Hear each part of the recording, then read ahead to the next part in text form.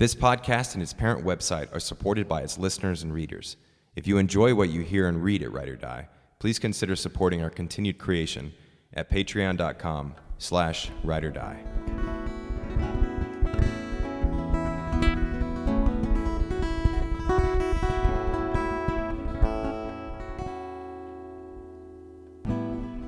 Welcome to the Ride or Die podcast, featuring your hosts, Andrew Michael Spence Boyd, Chris Willis, and Nathan Mackey. Enjoy the show.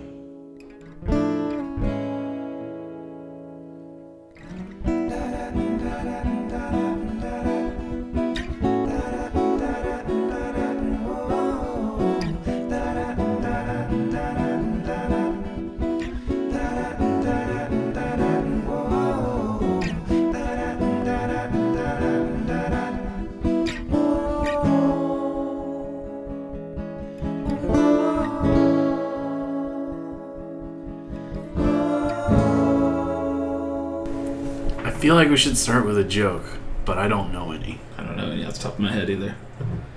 Did you hear about the fire at the circus? It was a disaster. That's it. Many lost their lives. Yes. No, it was intense. It was intense. Oh. Reminded me of that time. Really? How? How was it intense? Because it's just, at a circus and big tents. And wait, I gotta start the stopwatch. I always forget to do that. That's cool. That's cool. That's all right. Yeah. It's only off by a minute. Yeah. It's But fine. what's not off by a minute? Beer of the show. To the minute. No, it was right on time. Right on time, as always. We got into that fast. This week's beer of the show. 14 seconds. 14 seconds fast. This week's beer of the show is coming to us all the way from our neighbors to the north. Well, a little bit to the north. Yeah. Well, they're all our neighbors. But our brethren to the north, Fort People Collins, that live Colorado. north, yeah. They're easygoing. They're Dayblazer easygoing ale from New Belgium. Let's crack these. Oh, gosh. We can just do. Two's good. Yeah. No. It's too late. We needed to have these ready. We've been sipping on them. Full disclosure. Full disclosure. Wouldn't be a show without it. No. Without that disclosure. So, what do you guys think of this this easy-going ale? I like it. Is it nice and easy? I like it. Mm. I selected it essentially at random. Mm-hmm. I recognized... I'm familiar with that brewery, but I've never had this one. And, yeah. Yeah, it's pretty good. It's smooth. It's only a 4.8%, so it is very easygoing. Yeah. It has a little fruitiness to it. Do we know what is in it? No. In terms of hops, yes, it's Nugget and Cascade hops. Okay. Cascade is good. I think that's one of the ones That's that they probably have in fruity. Pale Mosaic and stuff. Yeah, I think that's the fruity one that you're tasting. But let me know if this range true. Their flavor profile from the website is light initial sweetness followed by a subtle hop bitterness. Neither overpower. Yeah. Pretty accurate. That sounds good, right? Yeah. Like Chris said, 4.8%. Watch out with the IBU on this. It's 13. Whoa. 13 IBU. That's the International Bitterness Units. Yeah. Right? I think so. But whether that's high or not, I don't know. I don't know. I mean, it's not super bitter. It can't be that. It's not sour not beer. I was thinking about that. They had that whole thing back in like the 90s about sour beer face. Or no, bitter beer face. Bitter beer Oh, face. yeah. But, like, that's a whole genre of beers. It's a whole, like, subset of beers. Yeah, but I think what they were really talking about was like skunk beer, yeah. Yeah. But they said bitter beer because that rolls off the tongue. Yeah. I guess, but, like, that's completely... Like, Blue Owl is just a bitter beer sanctuary. Well, is there a difference between bitter and sour? I guess. Yes. Is there? Sour? think Because so. they have sour bitters, Yeah, too, the right? sours, Mhm. Well, I meant just, like, bitters that you would put into, like, old-fashioned and stuff. Like aromatics? Yeah. I was thinking of sour beer, like Yeah. yeah. Yeah. Cool. I guess, but yeah, well, that's a conspiracy we'll tackle in another show. Yeah. We should do a conspiracy theories series. Are there any conspiracy theories that you guys like are theory series super into? I don't have any. Not off the top of my head, but I'm sure there's one that I'm like, not that I... If we did some research, we could probably find some. The Kurt Cobain one. was always one that I kind of like murdered into a little bit. Yeah, I don't know. I mean, I haven't thought about it in years, but like, yeah, neither is he. Wow, that was rough. That was rough. Just taking us new places. Yeah, it's been what, like 15 years now? Oh yeah, way more than 15 years. What am I talking about? 20. It's like 25 years. Yeah. Gosh, that's crazy. Yeah. So, are we ready to jump into this? As you guys know, if you've been following our last couple of episodes, we have started. We're in the thick of our scene series, in which we break down scenes that we really love from specific genres of films. The first episode we did action movies, focusing on a lot of fight scenes and stuff like that. The second episode was on horror films, and so we gave some of our favorites. I felt that was a pretty good conversation. Horror is always a really polarizing genre. This week we're going to do one that I think has been the hardest one for me. Yeah. And that's comedy. And Amos B, you wanted to talk a little bit before we jump into these scenes to break them down about why it feels a little bit harder for us. Yeah, we were talking about it before we started recording during our sort of pre-show. But it really is the one that it's the most challenging to identify the pros and cons of, like, the sort of filmmaking style or the classic tenets of good filmmaking, like cinematography, for example. When you think of comedy scenes, I don't know, it's if you think hard enough about it, you can definitely find stuff, and you can cherry pick good examples of comedic cinematography and blocking and these other sort of basic tenets of filmmaking. But it is just, it's just so secondary because the writing is so, it's everything. Yeah. It's like, I guess you could make an argument that with the exception of the very early days of the Buster Keatons and the more like strictly physical, non-dialogue comedy, but the writing and dialogue is so important to good comedy at the very least, and to most comedy, and so it just kind of shoves everything, at least initially, it just shoves everything sort of on the back burner. You just don't really think too much about the direction and the cinematography and the lighting and the set design and the production design. But then, and like you think about, there's all these crazy good directors that directed episodes of The Office, but it's pretty hard to tell them apart in a lot of ways, Yeah. And so, these are people like Joss Whedon and I'm blanking on other Bryan Cranston. All these people that are known for having a mark on that kind of thing, and it's hard to pick it out. Yeah, you can't tell one of their episodes from like a Steve Carell. Right. But yeah, so it is one that we had to think a little bit harder about, and I'm interested to see how we talk about it in that perspective. Yeah, when I know, Nate, you picked yours, and you, I think, had a little bit more success in finding the things that you wanted to talk on in this episode. But I think you looked at it similarly to how I did, and I think you had more success in finding them. But just finding what works, kind of classifying different scenes and what type of comedy they are. How was it for you to kind of jump through and think back on? Because it's also thinking back on movies, thinking back what's funny is a difficult thing to do. Yeah. So how was it for you to pick out your scenes? I mean, comedy is always one of my favorite genres, and it was relatively easy. I immediately knew at least 2 or 3 of the ones that I selected, that those were the ones that I wanted when we decided that we were going to do a comedy. If I may jump into my first one, since you talked to Chris about thinking back and it resonating with you. My first one from Three Amigos, going back to I think 86 or 87. 86. So Three Amigos is starring Steve Martin, Chevy Chase, and Martin Short.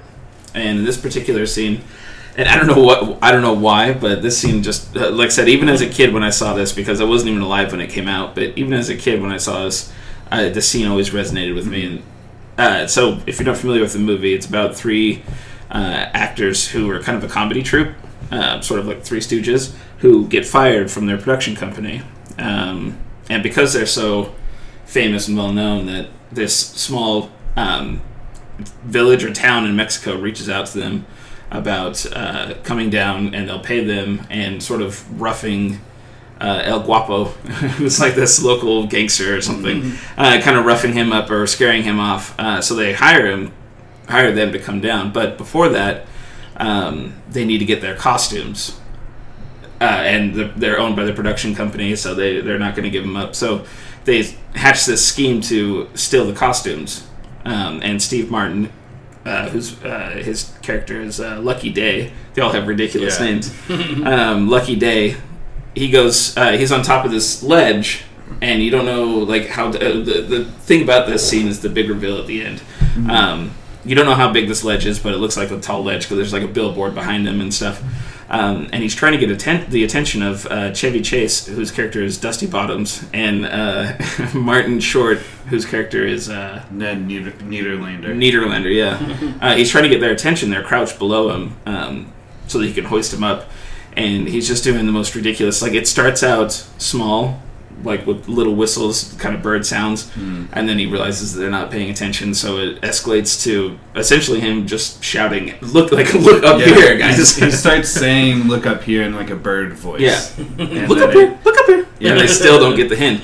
And then at the end, just before he shouts, we cut to a wide screen a wide shot where he's like 10 or 15 feet above them. Yeah, it's see, that's the thing that I was going to point out after we watched it as the part that I think made it so good is just the final reveal that he's not that far above them. Yeah. Like, he's really close. Yeah. And also, it makes you think back on the fact that as Martin Short and Chevy Chase are kneeling on the sidewalk, like, waiting to hear the call, the sign, they don't even react to anything. Yeah. So it's not like they hear it and they're looking around for it. They just don't hear anything until he just says, look up here, guys. Yeah. He essentially reverts to just shouting at them to look up here. But yeah, that scene has always stuck with me through all these years as one of the tops. And that's kind of the power of comedy, because as we go through these scene series, like, action for me was probably so far one of the harder ones, because there's so much action, right? But it's hard to find a good scene. But for me, I think the scenes that I grabbed, they all have their own little reason, little niche. The reason why I grabbed them,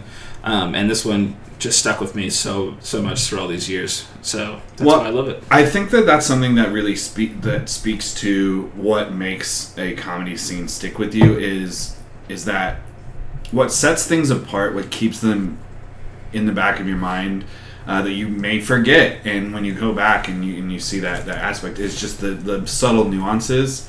In some of the scenes, and the couple scenes that I'm going to talk about, there's nuances play a heavy part in it. Mm-hmm.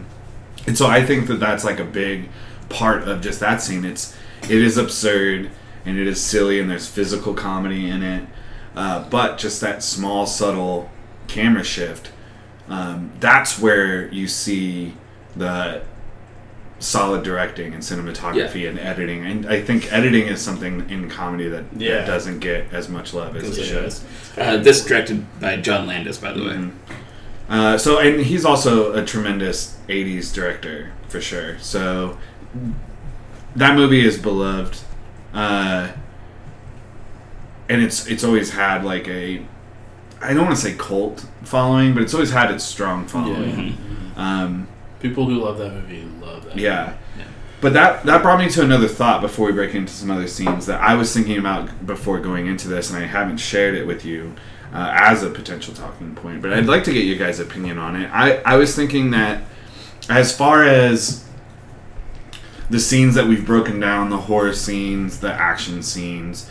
I know for horror we generally stayed pretty modern, but comedy has always, to me, felt like the hardest genre to be still substantial as time goes on, to go back to those movies and still think that they're funny. Oh yeah, you know what I'm saying? Like, it doesn't. Time, yeah. It's because comedy is such an always changing thing. You know, if you just think about what your parents thought were funny 20 years before, you don't think it's funny, and they don't think your stuff is just stupid. Yeah.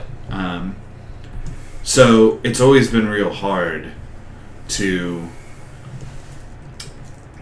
kind of look back at something from 1986 and still think that it's as relevant today as it was then. Yeah.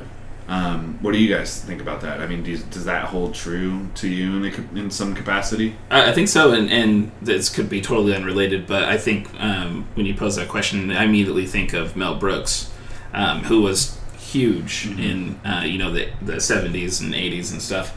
And the last movie he did, as far as direction, was Dracula Dead and Loving It, and that was 95. So, like, he hasn't had... And I just assume that, like... I don't know exactly why, but I just assume maybe his comedy wouldn't work now, but what he created back then, some of it still... Like, Young Frankenstein's one of my favorite comedy movies. See, I think the timelessness discussion is an interesting one, because I think, like... The stuff that, I don't know, I feel like the stuff that is timeless is the stuff that it's almost like it's self-fulfilling. Yeah. It's there is timeless comedy. There's stuff that's funny. There's stuff that is funny to your parents and to you. Yeah. And that is the type of thing where it is timeless. Yeah. And those types of jokes and gags and stuff and that type of writing, you'll see it. Yeah. In 100 years. And like all the other stuff that that doesn't kind of fit. It's weird because it's in many ways one of the more universal genres of anything, film, whatever. And it's just interesting to think about. I just think that stuff that doesn't accommodate both of those sort of demographics, both of those generations, that is the stuff that's going to kind of just fall to the wayside, and like, yeah, it's good now and it's fine, but in 50 years, like, no one will remember it. Mm-hmm. Yeah. I agree. It's definitely the movies that can pull that off with their writing, with their acting and directing. Movies that can pull that off definitely stand the test of time. Mm-hmm. That's going to bring me into... the first movie that I'm going to talk about. Before that, though, I did want it to... One of the movies that I really was thinking about choosing, but I couldn't think of a scene, and I didn't want to do something from the 60s since I was going to do Dr. Strangelove, but it was the original Pink Panther. Oh, and that was one that I went back watching, not thinking that it would hold up. Yeah. I think I watched it, like when I was in college or something like that. So that's a good, 40 years... difference almost, if not definitely 40 years, maybe 50. Yeah. And it still held up. Yeah. For it just being that kind of absurdity, physical comedy, bumbling guy. Mr. Bean's still still something that people love. Yeah. Talk about cross-cultural too, yeah. Universally adored. Yeah. So Pink Panther was great, and one of the reasons is Peter Sellers in that. Yes. He's so good as Inspector Clouseau that it really makes that movie, and his performance is what makes it transcend. Which is funny because he is very good in Doctor Strangelove, yes, as well. That's the unifying link between the two. If you're not familiar with Dr. Strangelove, it's a 1964 movie by Stanley Kubrick. It's his only comedy. Yeah, I think that's right. Yeah, I'm pretty sure it's his only comedy, which is believable. Yes. Yeah. And it itself deals with a subject that's not super funny. It is what they call a black comedy. Yes, or dark comedy. It's an atomic warfare what if scenario, basically. Peter Sellers plays 3 roles in that film. Only 3. Only 3. The 2 in the scene that I'm going to talk about, he plays President Merkin Muffley. I honestly thought it was more than that. I remembered it being more than 3. Yeah, he played 3 in the song. And he also played the titular Dr. Strangelove. To kind of summarize it, it's this movie where there are several different scenes kind of comprising the whole film. Not every character is together. They're all separated. It focuses on like a Star Wars movie. Sure, yes. It's exactly like a Star Wars movie. These 3 things happening simultaneously. But the scenes that I always gravitate towards the most and want to rewatch the most, and I think are sometimes the most famous from the movie, are the scenes that take place in the war room with the president's cabinet and generals and everybody, discussing what they need to do to react to the threat of nuclear warfare. All of those scenes are good. You could point to any one of them, but the one that I like the most is, it's hard to even say what it is exactly, but it's a scene in which George C. Scott, who is also tremendous in this film, who plays General Buck Turgidson, he is a general, and he's trying to convince the president of a plan that will kill 10 to 20 million people. And the way the President Merkin Muffley doesn't want to kill that many people. He doesn't want that to be like his reputation. He doesn't want to go forward with a plan that has that much mass death. The way that George C. Scott just casually explains the plan to him, and when he gets the pushback of how many people will die, I don't want to kill millions of people, and he's just like, well, I mean, it's 10 to 20, that's pretty good. And just to see in 1960s casual George C. Scott doing that, it just feels so natural. And I think that it's because it is a black comedy, and so its humor is much more subtle, and I think that's what, very dry.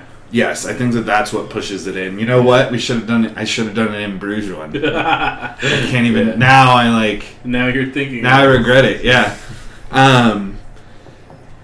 But yeah, so I love that scene. I love the war room in general. It doesn't. It ends. That particular scene ends with my favorite quote from the film, which is when the president announces that the Russian ambassador is going to be coming into the war room, and George C. Scott is like, what? You're going to... He's going to come in here? Yeah? He's going to see all of our secrets. We can't... That's bad for security. He's going to see the big board. He's going to see the big board. He's going to see the big board. And it's just Doesn't he trip right before that, too? That's not the same. Oh, he might have been. He might have before that scene, but it's not like in that thing. Yeah. So I love that one. The war room scenes are just so good in there. The gentleman you can't fight in the war room, and when Dr. Strangelove Peter Sellers can't fight back so he is a German scientist that has, after World War II, defected to the United States, changed his name, and is helping the president, but he can't fight his Nazi pride, and so he's physically trying to keep it back, and he just is in this wheelchair and he can't. He chokes himself, and he's trying to hold his arm down. It's such a good film. It's the thing I remember about such a good scene. Oh, I didn't. Go ahead. No, go ahead. I wanted to say, so one of the other elements of it, and we talked about this before the show, so I almost forgot to mention it, that I think makes it so good is in a way similar to Three Amigos in that scene, but it's how Stanley Kubrick utilizes the space of the war room itself. It's this giant room with about 30 men in it around this large circular table. So he'll go in close to George C. Scott or go in close to President Muffley, and then for the next line of dialogue that comes from the other character, he'll go wide pan, and you're just so far Almost sounding like he didn't even mic anything. Yeah, it just sounds like what the boom is right next to the camera. Exactly. Yeah. So it sounds like George C. Scott at some points is just and it's this large room where there's like kind of echoey, and you can hear that he's just one of 30 people, and how it just makes what he's saying even more ridiculous. Yeah. So the utilization of space there is, I think, one of the things that pushes it over the top too, because the writing is great, dialogue is great, comedy, timing, all of that stuff is great, acting is great. George C. Scott is playing comedy, he's so good at it. Yeah. But it's just that subtle directing, which if somebody's going to do it, it's Stanley Kubrick. Yeah. So that's one of the elements when you get a director that's as renowned, and this is still somewhat early on, and this is before 2001 and before The Shining, and all of his generally conceived are thought to be like masterpiece films. This is like the first of those, I believe. Yeah. But still, having a director that with that much clout and that much skill do a comedy is, you don't see that a whole lot. Mm-hmm. You know, there is an interesting choice there. It's a really big choice to do that film in black and white. Yes, and that's a very production kind of cinematographic, I guess, thing to think about there. I remember I've loved this movie. It's one of my favorites of all time. And I watched a bunch of special features stuff on the DVDs and stuff. I forget, there was a very particular reason why he chose to do it in black and white that he had declared, and I don't remember what it was. But I'd imagine it. I haven't seen it, but I'd imagine it might be because it takes place before, because it came out in '64. Mm-hmm. It takes place before then. Yeah, it's based off of a book called Red Alert, by Peter George. So it is based before it, but I don't know if it's based so far before it, because they had colored movies in the 40s and stuff. Yeah. So there could also just be a nostalgic feel, and that's something that I would like to figure out after the show, is just why exactly did Kubrick choose black and white. It makes it. It makes it. I can't imagine that movie in color. It makes it. I can't either. Feel right. It does. But yeah, so that was my pick. Or that's one of my picks. Amos B, you went a slightly different route. You didn't choose a movie, which I like. I think for comedy, we talked about TV, and sketch comedy has kind of a different. It has a different feel to it. Yeah, it has for sure. It's got different positives and negatives, and so maybe talking about one is, I think, a good idea, just to change it up, because it is so dialogue. And I think I probably would have gone for a film other than, it's one of the most unique comedy sketches I've ever seen, and it's from a program that aired in the UK in the early 2000s, late 90s. I can't remember. They had a long runtime, I'm pretty sure. Yeah. That Mitchell and Webb look, which is David Mitchell and somebody Webb. I can't remember his first name. I forget his name too. Yeah, it's not David, is it? No, it's David Mitchell. No, David. I know it's David Mitchell, but I can't remember. I thought it might have been David Webb as well. But anyway, comedy duo. They'd done a few different shows before that. What's that one called? The perspective. It's all Peep shot. Show. Peep Show. Peep Show happened after. Oh, it did after. I Okay. believe, yeah. Anyway, it is a unique scene. It's a unique sketch because the payoff. Everybody talks about how the anatomy of a joke. You set up and payoff. Mm-hmm. The payoff for that sketch you can see coming from a mile away. Yeah. You almost know the punchline before they're 30 seconds in. Yeah. And it just gets, you just get closer and closer to it. And you, with every passing second, you know what the end joke is going to be. Yeah. And it is still hilarious. And I think that it's all in the delivery and it's all in the timing, which is so much about what comedy is. Mm-hmm. And I kind of don't want to go too much into it because I like the idea of people going and watching it and just letting it happen to them, without us kind of ruining it. But it's a very obvious joke, and it's, again, you can see it coming from a mile away, and it's still funny. Yeah. And I think that speaks to the talent of the writing, and the talent of the delivery, and the talent of the timing. It's just, and like, there's really nothing else, and it's every role too. It's not just the two main roles. It's the secondary characters that are in there that have like 3 or 4 lines or 3 or 4 words that they say. But yeah, it's always stuck out to me because of that. Like, you just know what it is, what the joke is, and it's still funny. Yeah. We watched it during the pre-show and had a good laugh. I'd never seen it. I haven't heard of it before. There's also a really, really good one where they find they're Nazis, and they discover that they're not the good guys. Yeah, maybe we're not the good guys. Yeah, why do our uniforms have skulls on them? Yeah. Are we the baddies? Yeah. Are we the bad guys? I do really like them. I think David Mitchell especially, I like, love we've him watched so him much. on several of the panel shows.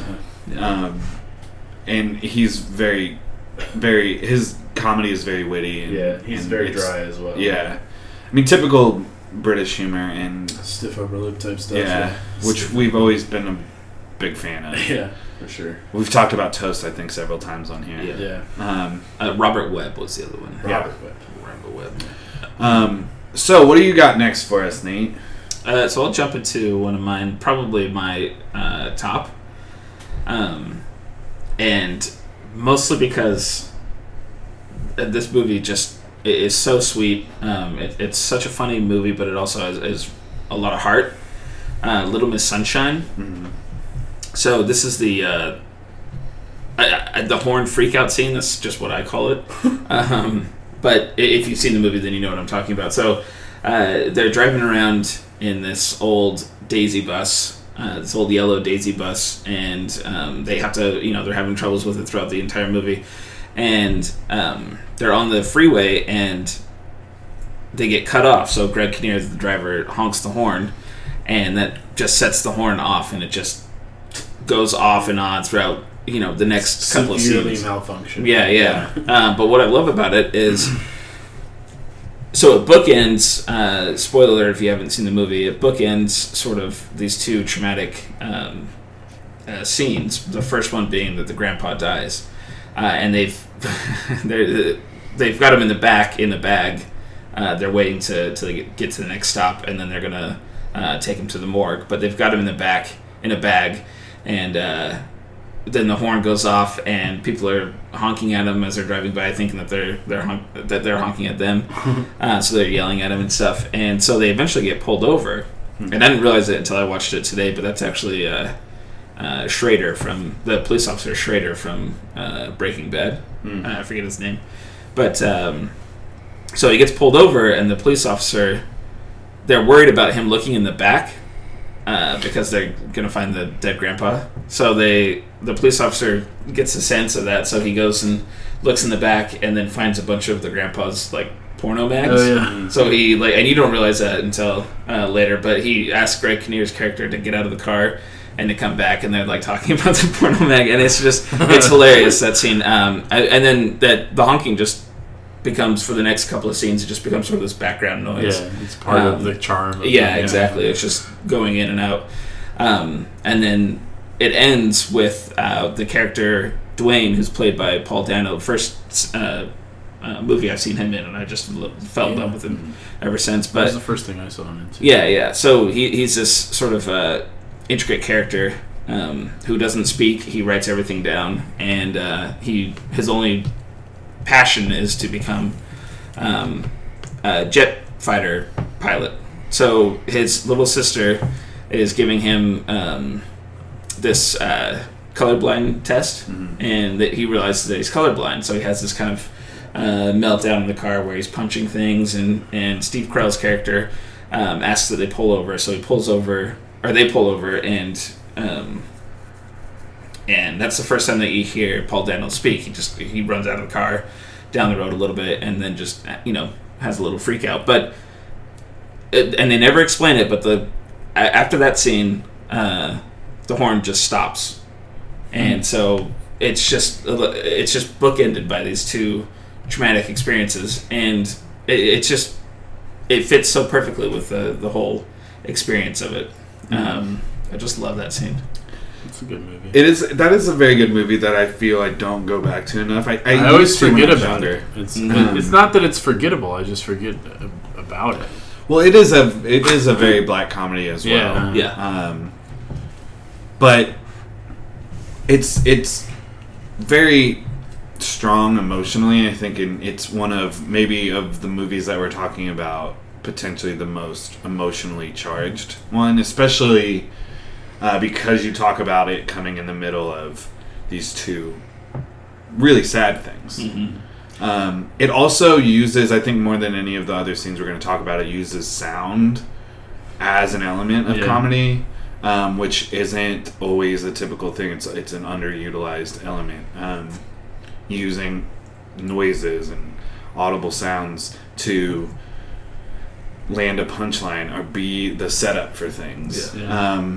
Anytime a movie can do that, can use something a little different to land their jokes, I think that's always really strong. Yeah, it's super dark all around too. I mean, the first thing that you really find out about during the movie is that Steve Carell, his character, tried to kill himself. Tried to commit suicide. And that's where we enter the movie, is him being brought home, right? Yeah, they go to the hospital and pick him up. Yeah. Definitely a good film, and I've seen the director is Michael Arndt, I believe is how you pronounce it. He's the writer. Sorry, Jonathan Dayton and Valerie Faris. Did he do, what was the one with a Sunshine Cleaning? Yeah, is it the same people? So that's what I wanted to look up, because I did watch Sunshine Cleaning a little bit. Not a little bit. I watched the whole thing, and it was good, but it just didn't have the same. But was it the same people though? It was at least one of the same people. I don't know if it's the same directors or the same writer. Director Christine Jeffs and writer Megan Hawley. Just kidding. It had nothing to do with it. Had Sunshine Cleaning. It's weird. It has the same feel to it. The same tone. I thought that it was in some capacity related to the same group of people that had made it. But it's very good. It has that same feel. It just doesn't have. It's not. I think Little Miss Sunshine. It also its soundtrack is really great. It uses a lot of Debachka, and just all around a strong film. Yeah. And one of those. Oh, Paul Dano and I have the same birthday. But that's neither here nor there. Yeah, super high quality. I think what I'm going to talk about next is another one of those movies where it's definitely dark, and that's Burn After Reading. If you're not familiar with it, it's a Coen Brothers film. For my money, them and maybe Martin McDonagh are the best at kind of mixing in their violence into comedy and using it as a comedic violence as a way to shock you but also make you laugh. And I think the scene that I want to talk about is maybe my favorite Coen Brothers scene of all time. It's not the most quotable. It's not, well, it might be the most shocking, but definitely not as quotable as stuff that Nate's going to talk about in a little bit. And that is the scene. If you're not familiar with it, this will spoil stuff. For sure.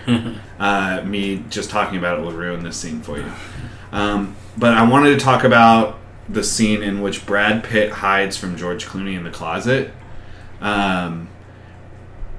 He's trying to get some materials from George Clooney's house. He's investigating him. And Brad Pitt is just a guy that works at a gym. Yeah. He's dumb. This is one of my favorite Brad Pitt roles. He's so not himself in it. It's kind of like he goes back to what Brad Pitt was when he started his career, where he's kind of weird, kind of funny, playing these like supporting roles. He's not the main character in it. But he goes into George Clooney's house to pick up. I can't remember exactly what it is. I think maybe it's like an envelope or a letter or something. He needs to get some information. So he breaks into George Clooney's house, who works for like the FBI or the CIA, and he hides. George Clooney comes back. He hides from George Clooney in his closet, and after a while of hiding in there, he can look through the slats and he can see George Clooney, going around the apartment just trying to get his clothes on for Showers. he's in the shower. So he's just waiting in there for a while.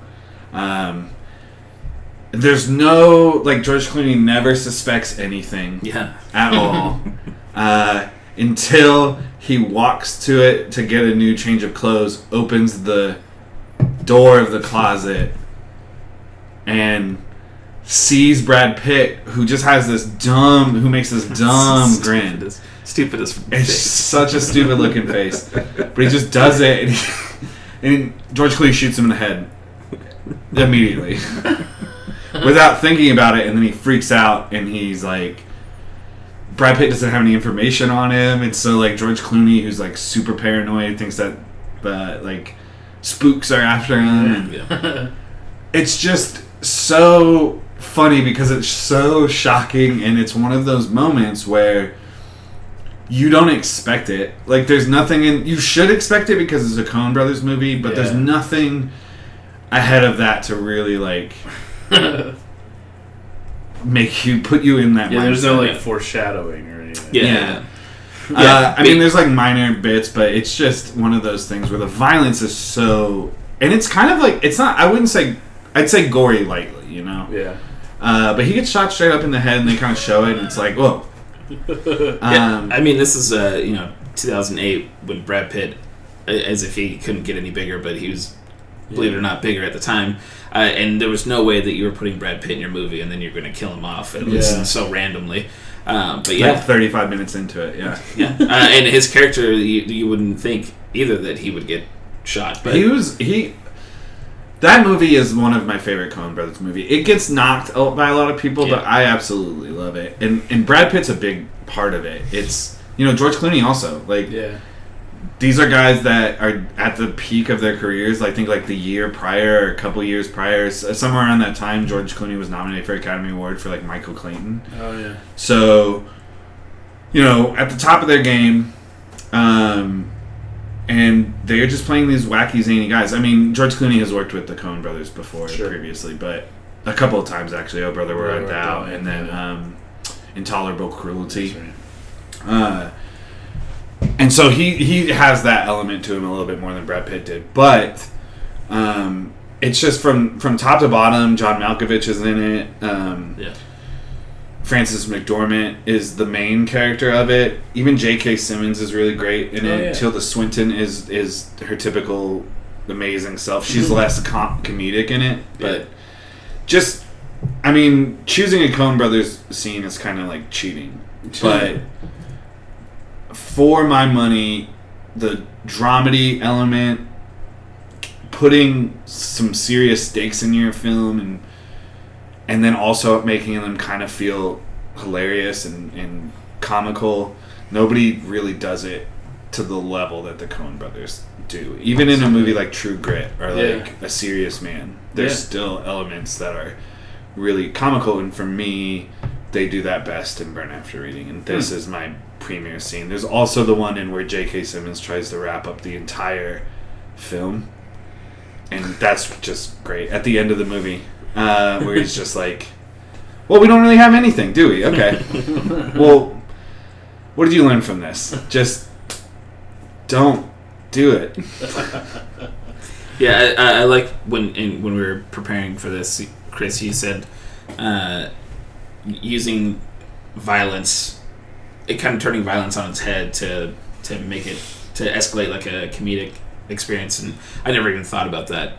But this scene sums it up, and I think I don't know if you're able to find it, but I think we've got it in the show notes. Yeah, we'll have it in the show notes because it's just it's one of the most notable scenes from that, or in the dildo chair. Yeah. It's a very notable scene from Burn After Reading. Yeah. But yeah, we'll have that in the show notes. Yeah, it's shocking and hilarious at the same time. Because of that face, I can't get over that The face. face is just so good. But why don't you take us through your Coen Brothers thing, since that's a good segue. I feel calling out the segue is always a good segue. Yeah, so mine probably comes from a little more obvious of a choice when it comes to Coen Brothers, and that's The Big Lebowski. Shit, even when it comes to just comedy, comedy scenes in movies in general. Mine is specifically the sheriff or the police chief scene from Big Lebowski, the Malibu police chief, where he's at Jackie Treehorn. The dude's at Jackie Treehorn's party. He gets drugged by Jackie Treehorn and then runs away and is picked up by the police. Just the exchange with the dude coming down from the drugs and the straight-laced police chief just being like, this was, I forget what time this takes place, or when this takes place. It came out in '98, but I think it was at the height of. It was like it was set like in the '90s, around the same time. Yeah. But the police chief is just like sees right through him and sees that he's this hippie and he's just like doesn't have any time for it. Yeah, Malibu. Not in Malibu. So one of my favorite one of my favorite parts of that scene is he gets his wallet and he's like looking for ID, and the only thing that he can find is his value club card with his name on it. He's like, "Is this your only form of ID?" And then the only other thing that he has in his wallet is the etching from the scene previous when when Jackie Treehorn's on the phone and he's like writing something down, so he thinks, and then it's on this like notepad, so Jackie Treehorn rips it off and leaves. And so the dude goes over and like tries to make an etching of it, and it's just this dude with a giant penis. Just a little like stick figure guy or whatever. It's so like confusing. It comes out of nowhere, but that's the only other thing that he has in his wallet. And then the famous line, "Mr. Treehorn treats objects like women, man." It's just so that whole, and it's only like it's maybe a minute and a half scene. It's always one that I like look forward to when I'm watching that movie. It's very good. Just because everybody in that movie is absurd. Yeah. Everybody in that movie is weird. Yeah. And the Malibu police chief is a little bit like too much, but he's also the most like kind of normal that like person that is in the movie. The dude like runs into. Everybody else is weird. And so I think that just the back and forth between them, those characters, those type of characters, him out of his element, it's so good. I think, does he throw a mug at him too? Throws a mug. Yeah. Because he's not, he like I said, he's coming off of this, coming out of this drug stupor, and so he's not answering the questions, and so the police chief hurls a mug at him and just shatters across his head and then throws him on the ground, and again, it's that violence sort of. Yeah, it's Coen Brothers. Yeah, in any other setting that would be kind of upsetting, shocking, right? Yeah. But in this, it's just like, oh yeah, he's kicking the dude on the ground. It's fine. The dude by that time has already been beat up a couple of times. Yeah. And he's shouting at him to stay out of Malibu. I love that. That's why it's one of my favorite scenes in one of my favorite comedy movies. Yeah, I will say that movie is high up there in comedy films because it is so quotable, and it also very well or very successfully pulls off another thing from comedies that I think when done well works really well, and that is the recurring gag. Yeah. And for me in The Big Lebowski, it's always the rug. Yeah. The rug really ties the room together, and just everything that he goes through with that rug. Which is such a minor thing, but it becomes like really the only thing that he cares about, right, in the whole movie. And he just wants that rug. The entire adventure is because somebody peed on his rug. And trying to get compensation for it. And he was just a rug. Yeah, he was fine with it at first until his buddies whipped him up into a frenzy and it's just assault. They also have the you're out of your element, Donnie. Yeah, and then when Donnie dies. That was going to be the other scene. That was going to be the other scene that I wanted when they go to spread Donnie's ashes. Oh, that's so good. And it's They have him in a Folgers can because they don't want to pay for a ceremonial urn. Yeah. And he goes to like dust his ashes, and it just goes all over the dude without even realizing And just it. it hits the wind immediately. Yeah. It goes right back. Oh, I'm sorry, dude. Yeah.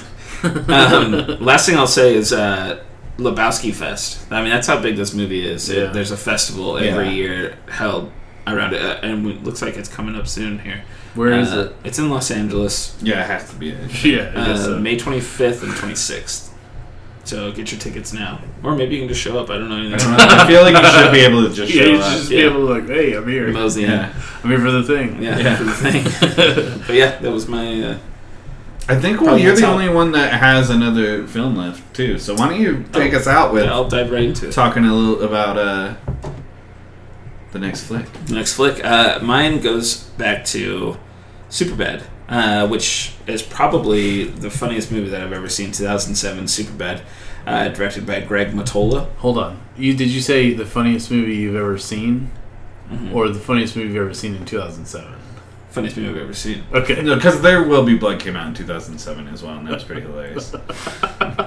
Yeah, 2007 is known as your comedy.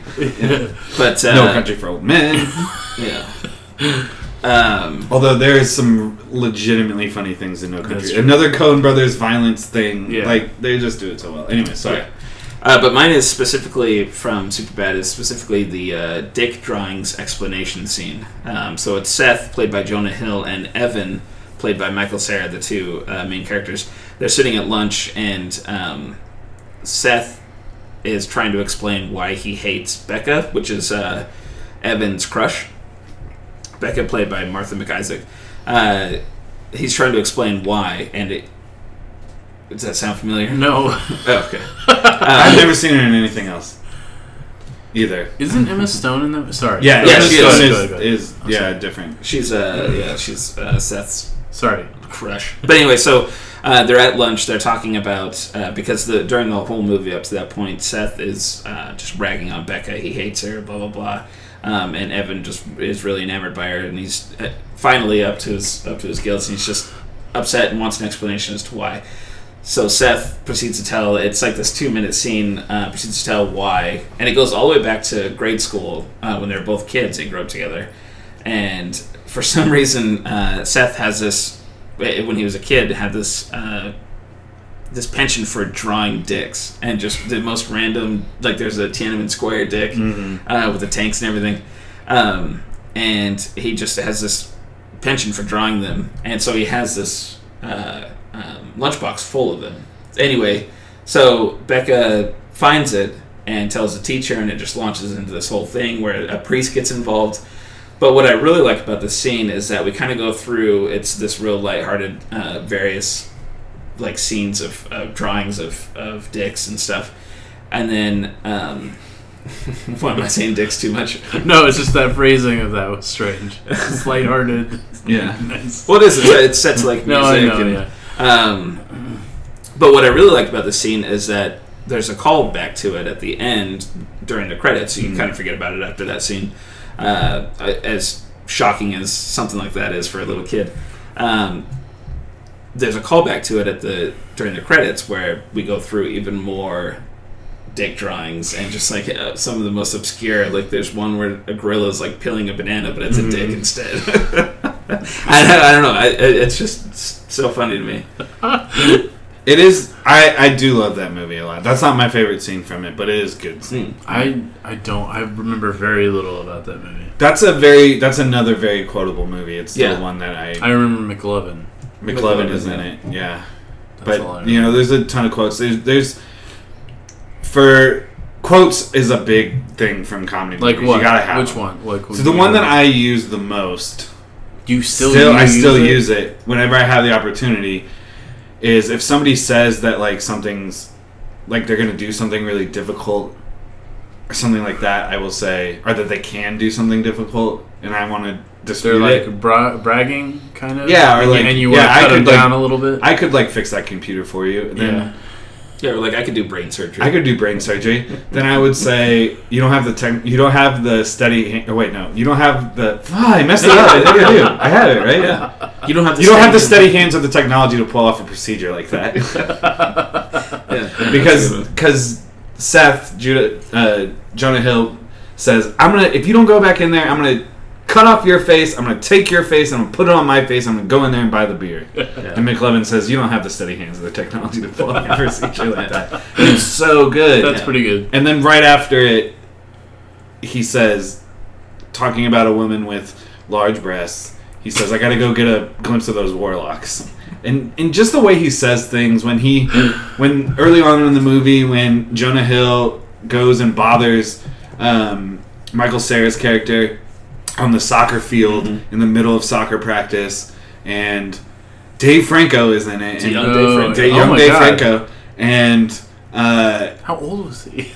How young he was in 2007. So, and Michael Cera's character comes out, and he's just in the middle of the field talking to Jonah Hill, and the ball like rolls up to Jonah Hill, and Jonah Hill just like kicks it or whatever, and the kid says, when are you gonna like grow up or something? And Jonah Hill says, remember that time you peed your pants?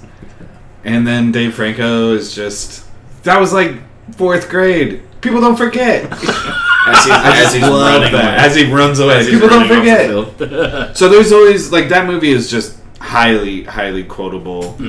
It doesn't have the same like cinematography elements, the direction that we have. It's not a Judd Apatow thing, is it? It's under his production company. Okay. Yeah. But it's written by Seth Rogen and Evan Goldberg. It doesn't have the same elements of it, but I do love that movie too. That's one of the ridiculous comedies that's always still never really like. It's always been good to me. That was going back to your question, AMSB. That was his third.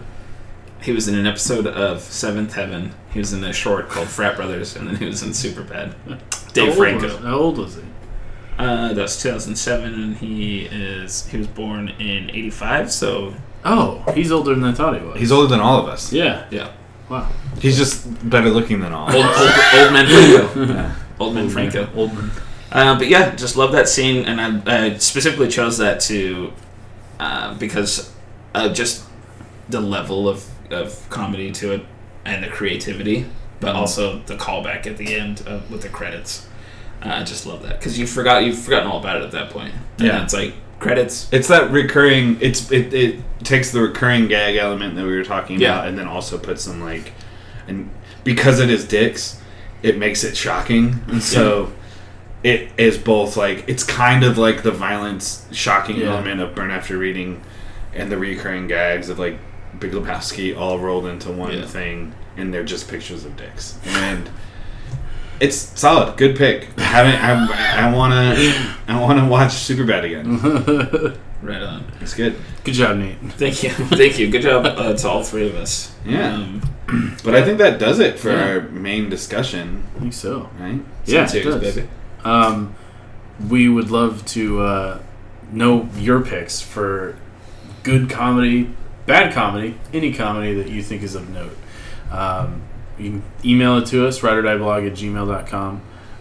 You can hit us up on the social medias. And I think that's going to do it for us. Yeah. Also, I don't think people quite understand how cool it is that we're on Alexa now. Oh, right. That's true. Any Alexa-supported device, just say... Every time you say that, you're triggering people's things. Yeah. Any Alexa-supported device, I'll run through them. Alexa, Echo, Amazon, computer. Dot.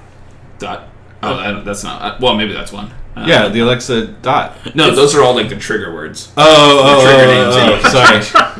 I thought you were going through all of the like models of the different. Wait, you can just say desktop and it'll open it up? No, computer. Oh, why?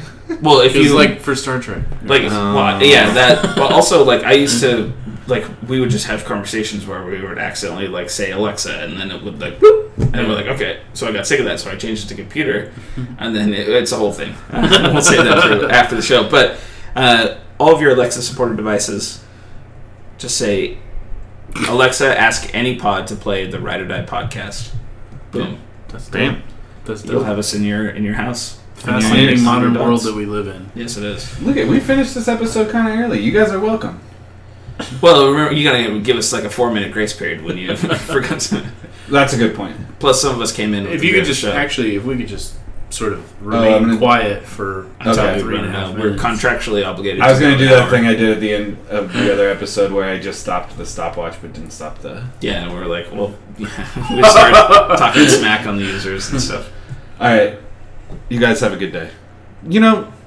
Have a good night's sleep. Get some good rest. I hope that everybody has a good day at work or whatever they're doing, and maybe a good weekend. Whatever obligation you have. maybe a good weekend. All right. I love you. Bye.